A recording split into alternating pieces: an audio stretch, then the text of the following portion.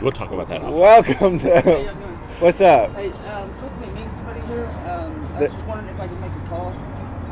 I'm sorry, man. We're about to record a podcast, so you caught me at literally the worst time. All right. Welcome to Highway Diary. I'm your host, Eric Hollerbuck. With me, my brother. Like sometimes I send little communications to him. Like I slide in his DMs. You know what I'm saying? Roderick McDaniel. This is What's up, man? second time you've been on the podcast. Yeah, man, this is good, bro. I'm actually glad to be back, man. This is it's been a weird time, man. This whole month, 2023 has been wild. So Yeah. I'm kind of making a lot of moves, doing a lot of shows, and now it's just kind of weird that you caught me at the perfect time before I leave. Again. I know. I saw that. I saw your flyer. You're about to do this whole tour. Yeah. I'm like, let me catch Roderick. You know, I'm with my friends. It's not like I just like buy low, sell high. Not that I'm gonna sell you off later, but I'm like, dude, this guy is about to blow up. I know exactly what's happening. So 2023 just started. Yes. You make any New Year's resolutions? I did not. Oh, okay, so here's my thing, and it's weird. I usually don't make them in January. I'm a guy that, like, in the middle of the year, around May or June, I'll make this massive decision in my life, and then I'll go, okay, this is what we're gonna do. We're gonna pursue this, and then that way, when January comes along, it's already a habit. It's something that I've been. So I'm still basically working on my June of 2022. What was that? Oh no! So what I decided, man, I was hanging out with my brother, and he's a musician, and he's a big finance guy. You know, he's always showing me how he does money. And what he did is he took all of his earnings that were paid to him on Venmo and made it a savings account. The dude's sitting on about $5,000 in Venmo. And I just started going, hey, you know what? If I reorganize my finances, everything I get paid for comedy in Venmo could stay in Venmo. I never touch it. It's just an emergency fund if I ever need it. And that's what I'm doing. So I'm in the process of doing it. And so when I came into the new year, I was sitting on some bank. Like I had bank, and I was just sitting there kind of like, I could goof off. Oh, this is my fun fund. Yeah, I could just go crazy this month and not work that hard. And I ended up still doing a lot of Uber. Like instead of going out, I didn't do any shows for New Year's Eve. I didn't go party. I just did Uber. But I was making $700-800 a night driving Uber for New Year's Eve. Yeah. In Austin. So I was like, yeah, I'm gonna just keep banking that money. That'll be my bill money. My Venmo's going to be my fun money for right now. It's going to just sit until either, okay, I have an emergency and I need Venmo to come cover my ass, or I'm about to buy a life-size, anime girl statue for my bedroom. It was going to be one of the two. Whoa. It was like one of the two. With orifices? No, not doing that one. I got people in the house. If I live by myself, yeah, easily. But no, man, I was just like, I got the money now, so I'm just I'm really living it up right now, just enjoying the crap out of myself. So I had one roommate that heroined out, and then I got another roommate who's fine, but the big thing is he likes to Monday to Friday keeps together. He hits the door Friday, and a nice guy. We talked about this, so I'm not talking out of pocket, but he would just blast his ghetto blaster, right? Mm-hmm. And this has been going on since April 2022, right? But I started to realize this is interfering with my sleep. This is interfering with my ability to write jokes. This is interfering with a lot. And New Year's Eve, I got briquettes, charcoal briquettes, and lighter fluid, and I set his ghetto blaster on fire. Now you might say, "Oh, that's a bold maneuver." That was a bold maneuver. But house been quiet ever since. So my New Year's resolution was not taking a lot of bullshit. It's such an extreme move, though. I'm gonna just set it on fire. So I told him as he wanted to beat me up, he was push me a little bit. I said to him, I'll replace it. So the next morning, I got him 2 earphones and 1 smaller one. So I'm saying there's 2/3 of a chance that you can have this one-person party, because that's the problem. This one-person parties, you don't need a 70 decibel ghetto blaster. You don't. I don't need to hear your music. So that's what my big point. Like, I'm quiet as a mouse. Like, even if I'm watching YouTube videos, got headphones in, I'm very like respectful. And then I just feel like that wasn't kind of going the other way. But anyway, we all have our things. But it was an extreme move, but it worked out. I set it on fire. Look, we're from Jersey. Okay, I'm from Jersey, and like we go. This is business. Handle business. Like, if his dog was barking, I'd cut his fucking dog's head off and put it in his pillow. Maybe I get him a puppy the next day, and I cut his vocal cords out. But what I'm saying is, Southern people go, oh, bless his heart, and talk behind people's back. No, that is very much the Southern thing. And I have a buddy from Jersey I served in the military with, and he is very much I'm setting this whole damn thing on fire. I'm setting it all on fire guy. So I get it. It's been quiet. So something I said on Facebook. Narcissism, nepotism, delusion, and entitlement ruin comedy scenes. Now, the Romo Room was an open source comedy club, but it was attached to a bar. The bar at least went out. So open source is not always the best business model, right? You need to like kind of close the gaps and have like the peasants pay the entry fee for the minstrels to get paid and everything, right? Yes. So, but ever since that happened, I've been very like black-pilled on comedy, because I just love the Romo Room. We played the last show together. Yes. But I've been like more into like cosplaying, so I like I also have an Instagram where I'm playing a character and stuff like that. Mm-hmm. So I found more. So then there was this Cap City Comedy Club meeting where I feel like that domain club is now trying to like more open source. They're losing money maybe dragging in headliners from LA and New York every time. So what do you think? What'd you learn from that meeting? Man, I liked it. I'll be the first to say it. So, man, I have 2 albums. So I have albums that are spinning on Spotify. I've already kind of got money coming in from that source. I've never cracked into Sirius, though. Sirius Satellite is a huge improvement on how they pay me out for my tracks, right, versus how I would get paid on Spotify. I need hundreds of thousands of spins on Spotify in a year in order to just get a check for $25 at the end of the year. Right. On Sirius, you're talking 1 track spins, and that's $20 for that 1 track every time it spins. Oh wow! And so I was there to kind of hear that. I was hyped because they had recently done a Best of Austin show. They had, I guess it was their like Best of 2022 show, but man, it was just stacked. Lineup was stacked, just killers after killers after killers. Which I've always said that about Austin, is like there are some great comics here. Now I got some buddies from LA, and they come here and they're always like, oh, they're not that good. They're so entitled. Blah blah blah. Look, man, I've been here. A lot of these guys are straight salt of the earth dudes. I love the Austin comedy scene. I love a lot of the people in it. Has it been ruined sometimes by, I'm booking my buddy and my buddy's not that great? Yeah, but that's in any city.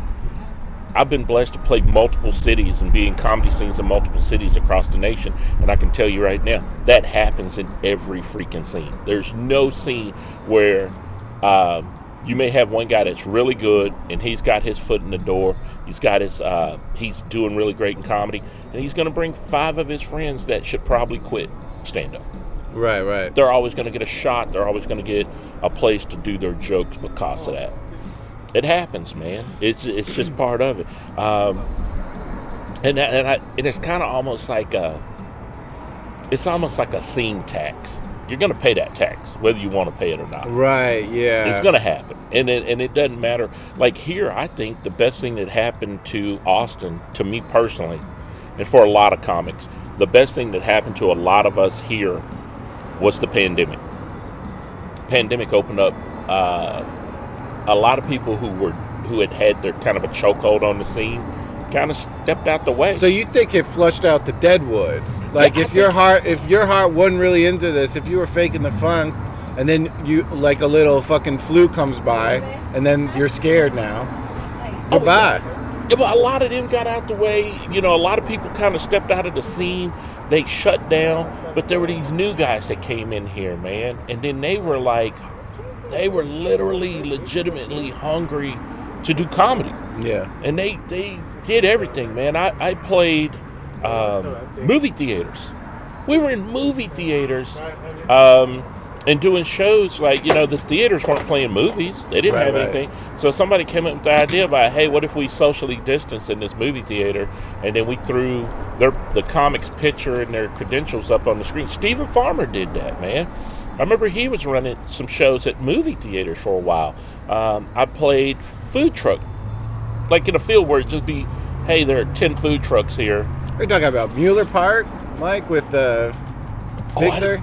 I did one out in Georgetown, man. There was one out on the other side of Georgetown, between Georgetown and Liberty Hills. Well, I did that one, and Turn 2 was running it.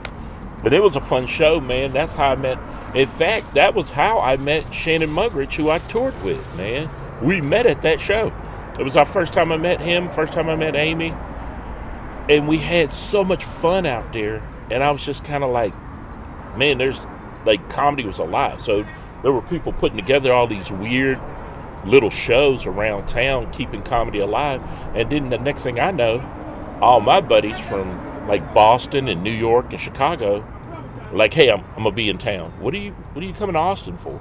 Well, you guys are the only way I can get stage time. Oh, okay, cool. So let's hang out. We'll go eat barbecue when you get here. That was pretty much, I became a foodie tourist, because I was always taking somebody out to find some place they had wanted to try. Took a lot of New York comics to Buc-ee's, which is weird, and then it was it was weird. They always wanted to see it, so I took them there, and then we did we were doing shows, man. Are you taking them to the biggest one between Houston and Austin? That monster one, you know what I'm talking about? I go to that one sometimes when when I go down to Houston. I make it a point to stop there. Yeah. But I was taking them like up to the one in Temple, man, which is nice size, man. Yeah. It's a good size. As long as you get the chopped brisket sandwiches, like some of them are just like gas stations and like. Yeah, no, there is one that between here and Houston that is just a tiny little mini gas station with really great desserts in it. But yeah, no. So I've always been, I got Romo PTSD, dude. I'm a townie weirdo at heart. Like, I feel like I pay my dues. Like, you got to pay your scene tax. I paid my scene tax at Romo. When they moved out and Cap moved in, and Cap was waiting for Romo to die to slice in, I've been hating on them. After that meeting was like the second time I went there. I've done the open mic 1 or 2 times before that. It's actually perfect. Like, it's perfect. The parking, like a comic down in 6th Street going to Creek in the Cave just has car totaled. Why? Because he's street parking, right? Oh yeah. And so Domain's got superior free parking where you don't have to worry that some drunk like passing out on fentanyl on 6th Street while he's driving is going to smash your car and then driving off. Yeah, I saw the pictures and I know was the that comic. Tony Costalis or? I thought that was Mike Eaton. Oh. It may have been Mike. They swap in my head. They do. No, same. but yeah, I saw the pictures, and it is a crazy thing, man. It's like, yeah, so I feel bad for these guys, but, yeah, so I'm like, man, maybe, you know what I'm going to pitch a show that maybe we should run, maybe in March. What about keep Austin, like weird shit night? Just weird shit night. Keep it simple. That is a thing that you're going to see, and I'm a name drop. Clara Blackstone's doing her show. Okay, is that's that what kind of like called that? Yeah, I think she's doing one at Fallout. Okay. She may be at Fallout. That used to be common. Yeah, it's not here. She was the first one that's kind of bringing back, hey, this is really weird experimental comedy. But it's almost, sometimes you go so far to the weird left. Yeah, like your Tim and Eric. Okay. I still think there should be a place where there should be weird comics doing weird premises stand-up. I think that could be a thing. And I think there's not a place that's really feeding that. Maybe Claire's going to pick up some of those guys. But I think there's so many comics that kind of fall through the cracks because they don't really fall into a style. Casey Rocket has done well. Yeah. Casey's doing super well, and he's played all the right places, and that's connected him to be able to do real. But for most parts, man, I don't know if I sometimes watch Casey, and I love watching him, and I think, could that work anywhere else? Would he have caught on as big as he did outside of Austin? I think Austin was the perfect bed for that to rest in and to build in. Yeah. And I always think that, and I have a lot of respect for the guy. I'm seeing Me what too. he does, man. I think he's very talented. Yeah. I think I when I watch him, like I've heard people hate on him, go, "Oh, anyone could do that," but I could do that. I just don't want to look like an idiot. No, you can't. Like No. what he's doing is really weird and special, and only he could do it. Yeah, you know who he reminds me of? And I told him to his face. He reminds me of how Steve Martin used to be. Steve Martin was the smartest guy in the room and did the weirdest comedy. Right. And I love Casey for that, man. All right. So I've gone to jail before. Mm-hmm. Have you been to? Did we talk about this last time? No, we have not. Okay. Have you been to jail, Roderick? I can tell you that I've been in a jail. I've never been in a cell. Well, you were in like a holding tank? No, here's what. Okay, so I've had 3 experiences with the police that were so weird that my buddies nicknamed me the White Cop Whisperer. Because I was. What, they caught and released? Yeah, it was almost like a. Yeah, so check this out. First time I get picked up, Bring it back. I was going to go pay this ticket. I get downtown, Amarillo, Texas. They say, "Oh, it's too late. We'll only take cash." Well, my buddy's pulling up with cash. We've already closed. So this one white guy was just being an asshole, right? Would not let me pay. I have the debit card. I can pay it right now. Won't do it. So the police officer comes over and they say, "You got to take him away." And the police officer comes over and he's apologized, like, "I'm so sorry for this." And I went, "Not a problem, man. Not your fault." So they put me in handcuffs, put me in the back of the car. They take me to Randall County. Randall County is a really nice jail, okay? If you get arrested in Amarillo, Texas, do it in Randall County. That's all I'm saying. So I get to the jail, and all the guys working that night. Wait a minute. You got arrested because you wouldn't leave. You were insisting on paying your ticket? I wanted to pay this thing, but the guy would not take my debit card. So if I didn't pay it that day, they were going to warn it. I'm here to pay it, but the guy goes. It was like the last day of it. Yeah, And so he said, "Oh, too late, you lost." Yeah, and I'm here with the debit card. We only take cash. Well, my buddy just pulled up in the parking lot with cash. He's calling me, like he sent me a message. I'm in the parking lot, walking in. He's walking in as I'm getting put in handcuffs. Oh my God. And so the police officer's like, the cash is right there. The guy refuses to do it. We're closed all. Like, man, he was basically power tripping.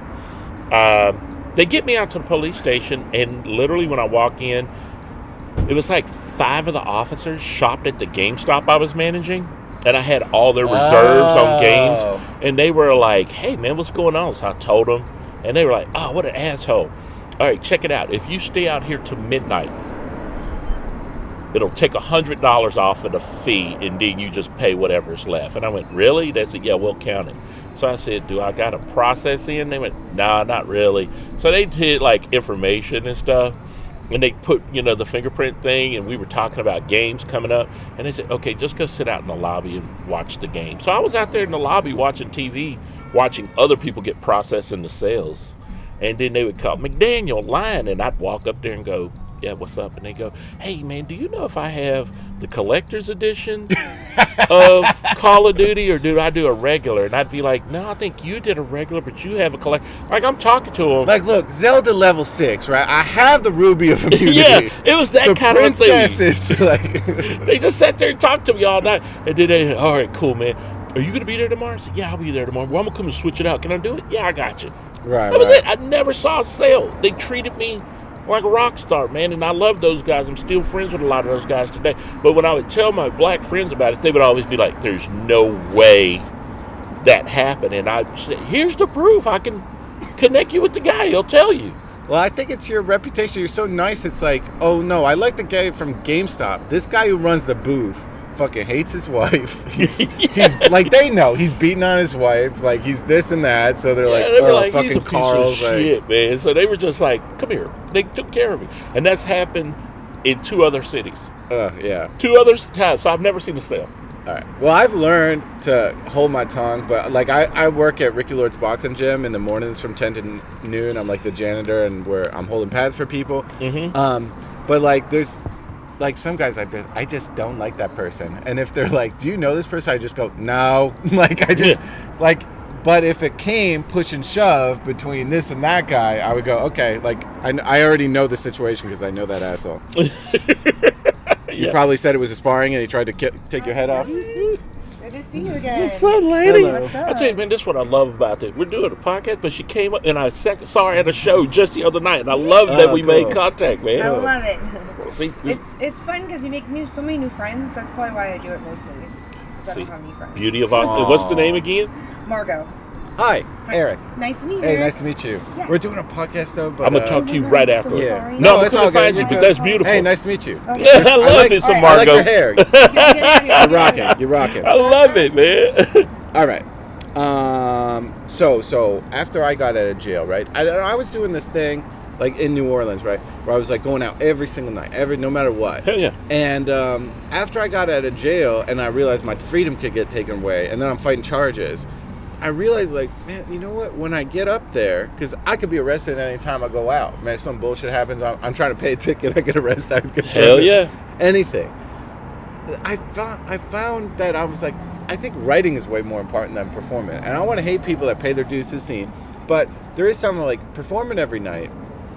I think it like has not the most returning dividends, because then sometimes people start swagger jacking your style. People start blah blah biting little pieces off of your stuff. Not the whole premise of biting little things. You're getting your fins clipped off, and then but writing, if I just like a Unabomber go and wait for moments and blow up, you know what I mean? So I'm like, how do you strike the balance there? What do you think? I barely go to mics anymore. If you see me in a mic, chances are I'm getting ready to compete. So I'm trying to get this 5-minute bit down to time. Like, it's got to be at 4 minutes and 50 seconds. So I can be in this competition and move to the next round. That's usually when I show up at mics. Other time you see me at a mic, I am not there at all to perform. Like even tonight, here at Kick Butt, if they do the mic tonight, I'm going to go in and support people. I'm going to be the guy that's kind of a cheerleader and go, hey, that's a good bit. You really need to keep that. I've done that at mics. I'll go in and tell people that. But me performing, I don't even write really 5-minute sets anymore. Yeah. Like so when somebody tells me, oh, you only got 3 minutes, I'm barely set up the premise of what I I'm totally about to feel do that. in 3 minutes. So I just kind of quit going to mics because I was like, now I did go when out in what was that, Taylor, right outside of Marshall's? Hutto. Yeah, Marshall's Pub, when they were doing those 10 minutes. Yeah. Man, trust me, I prepped for my album out there. Yeah. I was out of town. Nobody knew me. I could do 10-minute bits, and I could test parts of the album, and I could move it around out there. And that audience just wanted to laugh. They didn't give a crap about that. Yeah. And there was only a handful of comics that were going to be there, and I knew all those comics. So I was like, I'm not worried about these guys. Yeah. They're not going to steal any of this material. We know each other. Yeah. And they're working on they're here for the same reason. I have a longer set to try. I've always wished there was a 10-minute mic in city limits. Right. There's not one for me to go in and work it out. Outside of, I got booked on this showcase and I got these new jokes. I'm going to try them out in this showcase set. And if you're good, you know how to sneak it in with your, here's my tried and true. Here's the new stuff, and I'm going to close on a tried and true. I got time to test this new joke out in front of a crowd and see if that's going to, that does hit in front of a crowd. I'm going to keep that. And I do it on the road all the time anyway. When I'm going from town to town, I do not do open mics. I'm just like, I'm out here. Like we're going to North Dakota, South Dakota. All my new stuff is getting tried when I go up on stage. Right. So I wanted to talk about your tour through the Midwest. I have your poster here. Yes. Roderick McDaniel will be in Cornell, Wisconsin at Vet Farms, February 9th. 10th, Brainerd, Minnesota, the Dennis Drummery Winery. The 11th, the 12th, the 16th, the 17th, the 3rd. You got this whole stacked tour all through the Midwest. Yeah, man. It's going to be Minnesota, Wisconsin, North Dakota, South Dakota, Iowa, Illinois. I'm, once again, Turn 2. So what Turn 2 Entertainment presents? Wow. You got management, you got representation. Who are these people? Is this you? No, it's actually the friends, man. So Amy and Shannon Mugridge, husband and wife team, he's a vet too, Navy vet. We met at a show, and we knew all the same people, but they didn't know who I was, and I didn't know who they were. I guess I got picked for a show that they put together. Word of mouth came from Sam Noorani and Lando Shepard. They both kind of word of mouth me in with them. Then Shannon and I met, and the first time we were sitting, it was me, Shannon, Dave, Jay. We were all sitting back there, and it was just like the most fun show. But Shannon and I clicked, like our brains basically almost worked the same way. And I was like, oh, that's kind of weird. I don't know too many people that do like that. You and I are in that same group where I'll hang out with somebody and I'll go, yeah, I can hang out with them outside of comedy. when we first click. did that podcast, I mean, we did the show in Romo Room or whatever, but then when we did that VFW podcast together, I was like, I fucking love this dude. Yeah. I would take a bullet for this fucking guy. It's very few people that we click with, and when you click, you go, that's my boy. Oh, yeah. Okay. If I'm on a lineup, I'm like, oh, thank God. Yeah, man. I always love that, man. So, but you're one of those guys that it's just same thing. I clicked with him. And then Amy did manage me for a while. She represented me I got to a point where things were getting too busy and I was losing gigs because I couldn't get to everybody in time. So she stepped in and she was still running Turn 2, but she acted as my manager. She handled contract negotiations with anime conventions for me. She did a lot of stuff for me. And then they moved up to Chicago and they started this whole new nationwide run. And they got rooms in multiple states now. They're building rooms in Texas right now as we speak. They're trying to set up these runs where you go out and do like 10 or 12 shows in 14 days. They're going to be amazing runs in Texas. You won't even leave the state. But they're doing that all over the nation. They're creating these little pocket runs. And they got a solid business plan. And I was like, call me when you need me. Whenever you need me, just call me. And, Shannon just had a shoulder surgery, so he should have been going out in February. Literally should have been him going out. He had his shoulder surgery. He's rehabbing.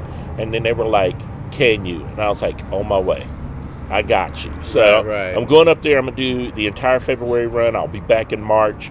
March has already kind of booked some craziness. Like, it shocked me how much stuff already booked in March.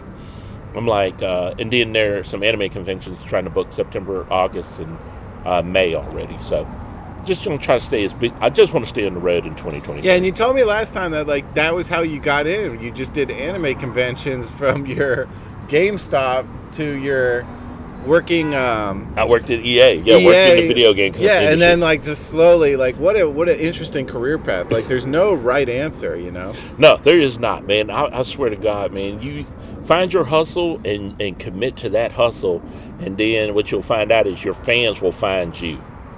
And it's so organic, man, and I can't stress that enough to people. So what's interesting, I had this crazy synchronicity in my life. I don't know if people would even realize what I'm saying is accurate, but Joey Diaz Yes.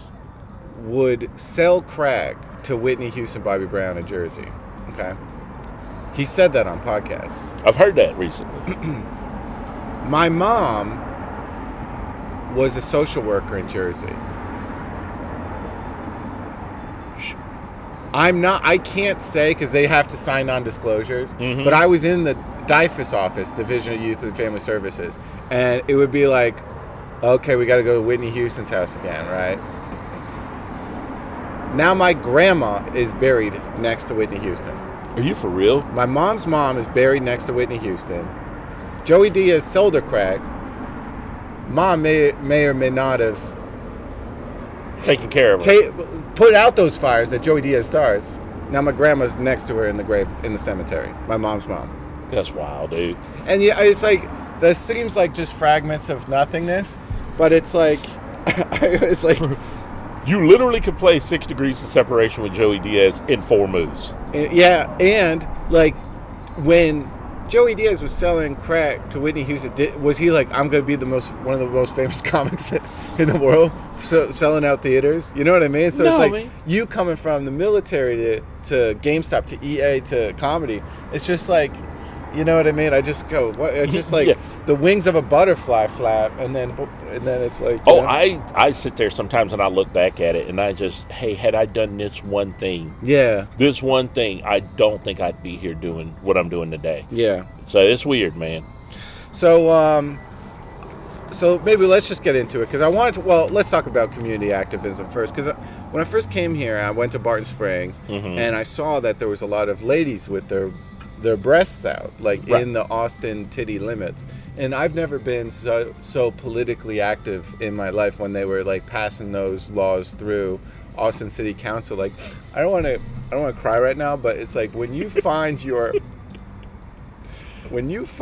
like something that's to be politically active, you can make change. You know? got behind that one. But then titties, boners, DMs. Look, all right, you wrote this on Facebook. Dear male comics, quit trying to sleep with all your female comic co-workers and getting mad when they don't want you. This will extend your comedy career. What motivated you this post? That is, I can tell you right now, that is a very recent post. It has been the most DM'd. I've been DM'd more about that post than okay, so I don't know if there's a politically correct way to say it. I've watched it happen too many times where some guy will get a crush on some girl in our scene, okay? I don't have a problem with that. There are a lot of comedy couples, and if she's down and you're down, your genitals want to set up a play date, do that. That's like, there's no problem with that. If their genitals want to meet your genitals, do it. Right, okay? And there are some women in this scene that are super attractive. There are some stand-up comedians right now, my coworkers, that are super attractive. And if I saw their nudes, I would look. I don't want to date you, don't want to sleep with you personally, but I would look at your nudes. This is as real as I can be about that. Gentlemen. Yeah, it's like, I would love to see her naked. I don't want to have sex with her. Okay. I have a friend who is going through an issue where this guy is not getting the word no. It's not even the first time it's happened. They just don't understand the word no. And then they're doing like creepy stalkerish shit behind the no. To the point where and I'm very much like, hey, I literally believe in minding my own business. But at this point, when you start crossing certain boundaries, I'm like, hey, look, I don't want to be that dude, but I'm going to make 7 calls and you're not going to be able to get booked at a Klan rally to set the cross on fire. You might want to stop, bro. Yeah. This is my one warning. You'll want to stop, because if I make these calls, you're done for. You're not doing comedy here anymore. And I don't want to be that guy, man. And I don't want to ruin somebody's career where he's just maybe not in a good space mentally, and he's just having a bad time with it. Maybe this was the straw that broke the camel's back. So I'm always kind of quick to go, hey, let's talk and sort this out and get you on the correct path. Before this becomes more of a problem, because I've seen like this could blow you up, and man, and here's the thing, and I don't think guys realize is how many female comics here run shows, run rooms, and they're your coworkers. They are deserving of respect. They're putting in the time just like you, and just because they have an amazing rack does not mean that you can be a dirtbag to them. And here's something else I figured out about promoters. They talk. Yeah. And if one is upset with you, she's going to tell 5 other promoters. Those 5 other promoters will be upset with you. Yeah. And I will watch your whole career end because you couldn't take no for an answer. Yeah. And so I'm just like one of those guys that's like, hey, there's a lot of times I don't want to get involved. There are times where I'll just like, hey, I'm going to make a funny post. I know the people involved in this, they're both going to see this post. Yeah. And I'm going to let it go from there. And hopefully it works out. The post is made. It's out in the air. People get my DMs. People contact me. And then we have a conversation. And I'm going, you're about to ruin your own career. Right. You're funny. Don't do that. And it's open source enough where it's like, this could be talking about anybody. Anybody. I comment on it. I was like, are you following me? Dear male comics, quit trying to sleep with all your female coworkers. Getting mad when they don't want you. This will extend your... I was like, is Roderick McDaniel following me right now? Look, I'm telling you right now, you were not the guy. I can honestly say it on your podcast. You were not the guy. But the guy that it was saw the message, and he's got the message. And good. But yeah, no, it was one of those things where it was like, man, you're messing up. And I don't get it. Like, I know I'm from a different generation, man. So being rejected does not break me as a man. I've been rejected I don't care. Okay, I'm not her cup of tea, and I move on to the next lady. If I can't fill your teacup, somebody will let me. Yeah. Keep it moving, bro. Yeah. But some of these guys, man, that I work with, some of the younger dudes, this younger generation, no shatters them. I think they get these attachment disorders because, like, also they haven't been socialized for 2 years.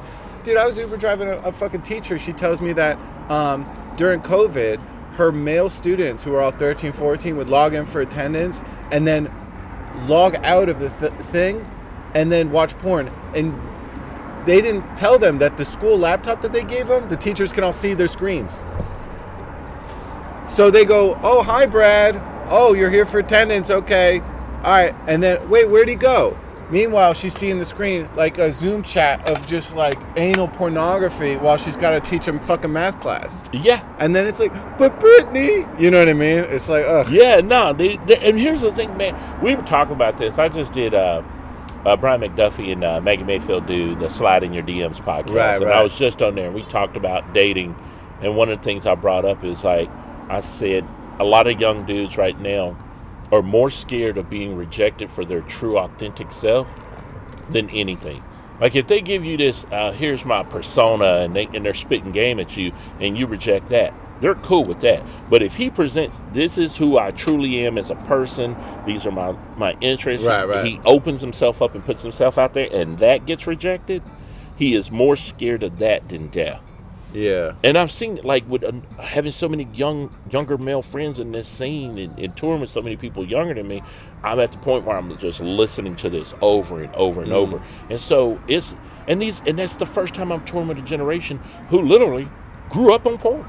They had access to porn, where some of my generation didn't. We had to go get magazines. There was work. We couldn't just log on a computer and get it. The siren song of the incel. Yeah, they are. And then it sounds like this. Yeah, they're just some weird dudes. So I had a friend of a friend, right, who had this interaction with this female comic. Kind of got his wires crossed, right? Mm-hmm. But he sourced not two boners, one boner was sourced from this person, right? So like a gentleman, what I did, what my friend of a friend did, right, is you can register your bonus with the state. So when I got it, to be a gentleman, so there's a chain of custody, I put ink on it and I put it on I pressed it to a piece of paper, right? And then I put a signed date on it. I took it to a notary. They notarized it. I took it down to city council. So I registered it. I attributed it, right? That I should have left it there. My friend should have left it there. He made a mistake of sliding into this person's DMs based on a little moment, one boner. What's one boner? It comes and goes. Bro, yeah. And then, okay, so there's what, Roderick, can you enlighten my audience? What's the difference between a boner and a DM? Look, man, let's just be real. This is going to be the weirdest conversation we're going to have, but this is Austin, so let's do it now. So, I'm not going to name any of these ladies. Like I said, there's a lot of great-looking women in our scene. I've met some of those women. I've looked at those women when they're performing on stage. I've seen them, and I was like, yes, I am going to be erect looking at this woman. She's a very attractive woman. Okay. You can have that erection, that boner. You can have that fascination with that woman. That is nothing wrong with that. That is human nature doing human nature. When you slide in her DMs, though, you're starting a different contract. That's a whole different business plan. Because and here's the weird part. I mean, if we go look at my DMs right now, I'm holding 14 different conversations with 14 different women. None of it, well, 3 of them are very sexually charged.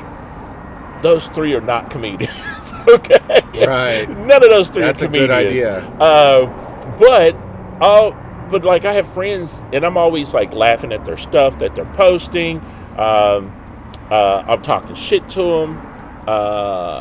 They're great writers, so sometimes their stories are just extensions of their personality on stage. And so I'll give you an example. One of the people I used to talk the most crap to, and I was always trying to tell her, I really think your mom's a good-looking woman. It's Grace Kirk. I know her mom's married. I'm never going to hit on her mom, but Grace knows I have a crush on her mom. Her mom is just cute as can be. And so I talk shit to Grace as a friend. And, I see her at the club. I talk shit to her there. Her boyfriend, Mario, I talk to him. So I'm not saying anything to these people that I won't say to them when I see you in the club. Other than, here's a quick funny quip to your story. That's it. But, man, I think sometimes when we slide in the DMs, we make more of a big deal out of it than we should. Yeah. Because like everybody, you're going to slide in some DMs. And like I'm saying, you're going to slide in some DMs, and it's just like, it's a DM. I hit this person up. We had a chat. It's no big deal. And the reason I say this, if you consider whoever's DMs your buddy slid into, that woman. He never told me. Has 30 dudes in her DMs right now. I'm 30, sure. And they are probably way worse than what he did. So then, what's the difference between DMs and the printing press? Yeah, now the printing press is just a classy way of saying I'm going to show you my penis, but it has been registered with city council.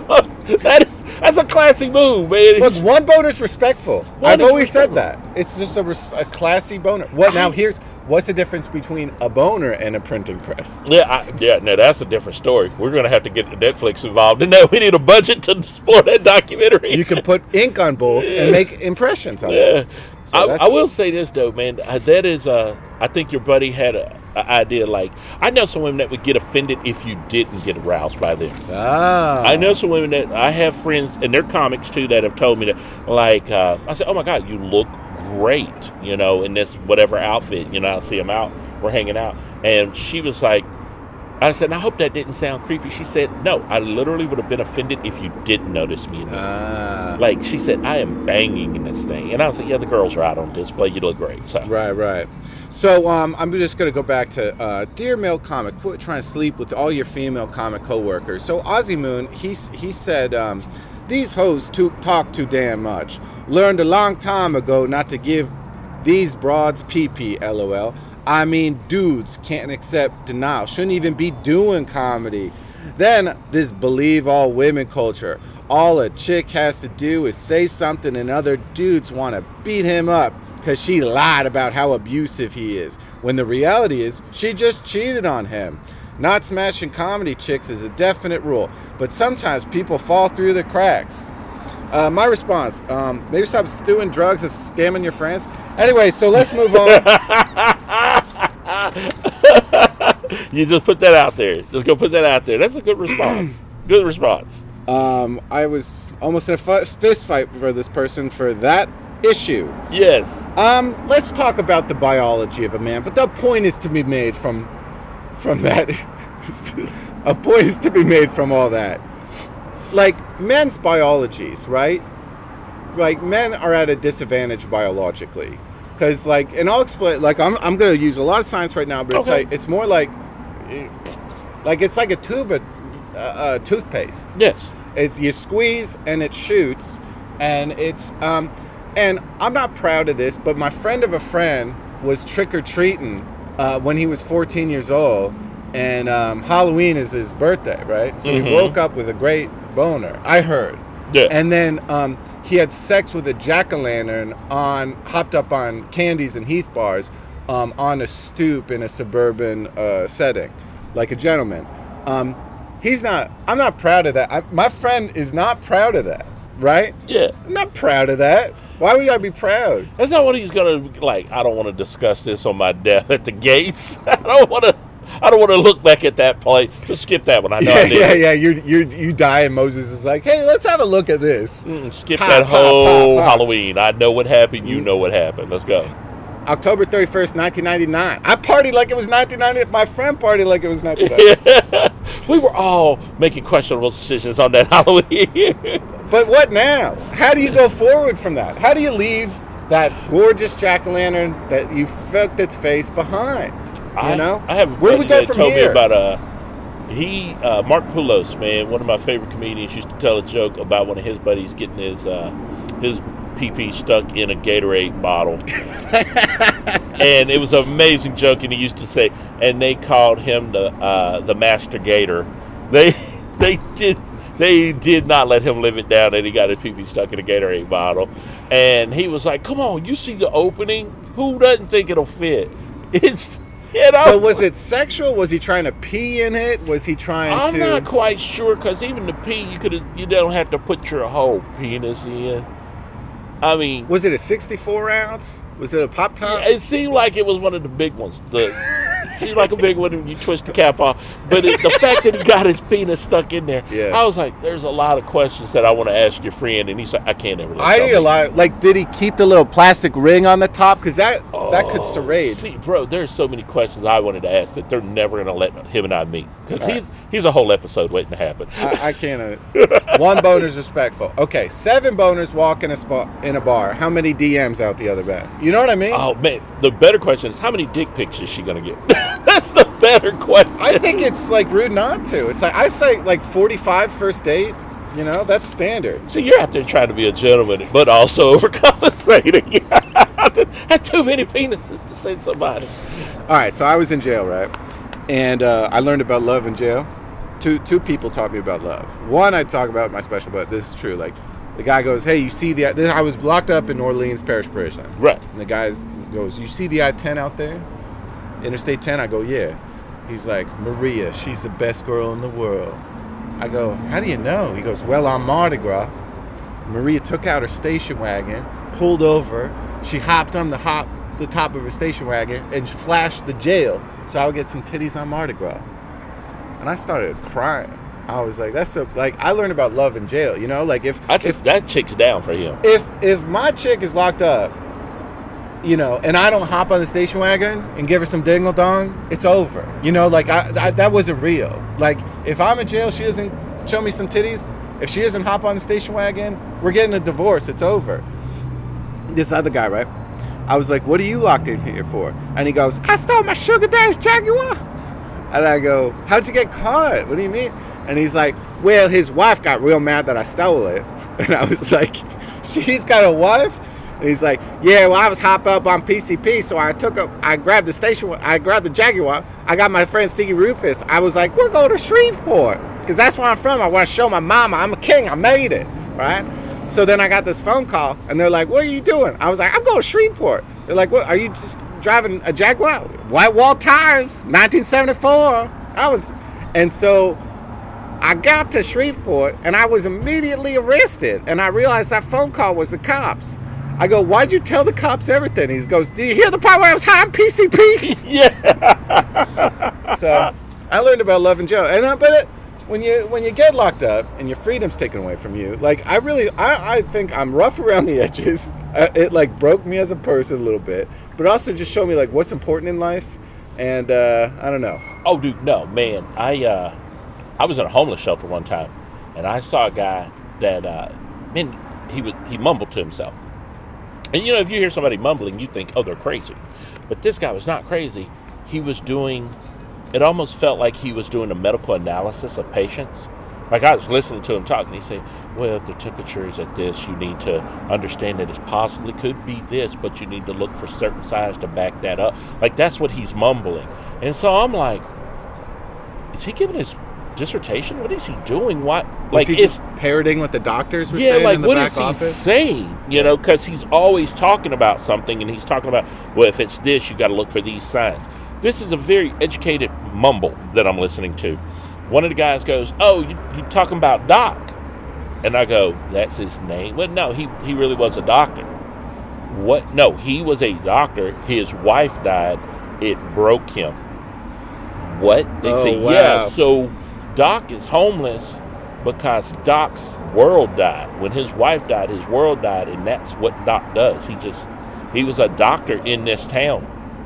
And I said, that guy has an MD. They were like, yeah. I said, and he had money and nobody could get him the mental help he needed. I said, you got to want it. You got to want the help to get the help. Yeah. And so this guy has fallen through the cracks in our system. Wow. And was out here homeless, mumbling medical advice.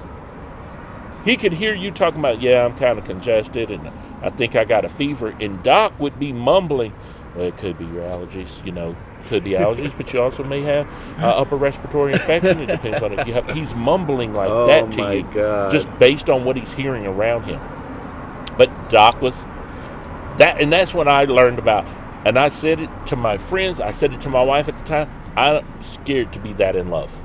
I don't ever want to be that must in have love. been some good pussy, dude. Bro, that's some To break it, frightening. Doc? You broke this man when you died? He broke? Nah, I don't want.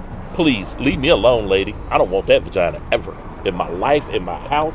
I don't want to be your friend. I don't even want to go out for coffee with you. Take that vagina away. That's deadly. You should register that vagina. Yeah. As a weapon. I totally agree. She should put ink on it, stamp something, have it dated at time. She should register as a lethal weapon. That is a biological weapon this woman's walking around with, man. Please put that under protection. All right. Well, I'm emotionally retarded, and I burden Roderick McDaniel. I spoon feed him my trauma, and I feel like, like he synthesizes it, like he puts it in context with his sage wisdom. I try, man. I try, but you know what, man? You would be amazed how many people do that to me. I listen to people's trauma and I go, well, in the grand scheme of things, not that bad. Let me tell you why. It might be an upper respiratory infection, or it might be Doc. I just called Doc and talking to him. Doc's on the phone. Well, part of it was that he had a childhood trauma and he never really got hugged by his father and his mother. Thanks, Doc. I'll let him know. You're going to be like in hospice and a comic is going to come up to you. So I was doing 5 minutes at an open mic. And then, and I'm just going to work him through it. And I feel like I should quit comedy. Nah, baby, we all had bad nights. And I slid in this girl's DMs and now I saw her in person and now I ran away. I will tell your friend this. Do not run from that girl when he sees her in person. Because you know what? She's going to notice that What more. if my friend is a coward? Like a coward. That's possible, too. There's a difference between an incel and a coward. Yeah, no, you can be a coward. And I get that, man. Some people My are friend. like, I don't want to come back from that. Yeah, like your friend. I don't want to come back from that. My friend doesn't want to come. I get that. But then at the same time, I know the person, and I would say, yeah, don't run. DMs DMs are dangerous. Printing presses. They are hella dangerous. That's all we're going to say about that whole Roderick thing. McDaniel is going to rip up the fucking... All February, he's in Wisconsin, Michigan, North Dakota, South Dakota, Wyoming, Wisconsin, Illinois, Springfield, Illinois. Yeah. We're going to wrap it up in Chicago. I'm trying to get on at the Laugh Factory. I got some buddies, man, so I'm trying to get on up there. I at least want to go do the open mic while I'm there, if I can. This has been Highway Diary, episode 369. Roderick McDaniel's Venmo is blowing up. He's using, he's got his savings account going on. Heck yeah, man. That's it. That's all we got in comedy is our Venmos. That's all we got. Use your Venmo wisely. All right. Later, everybody. This is Highway Diary.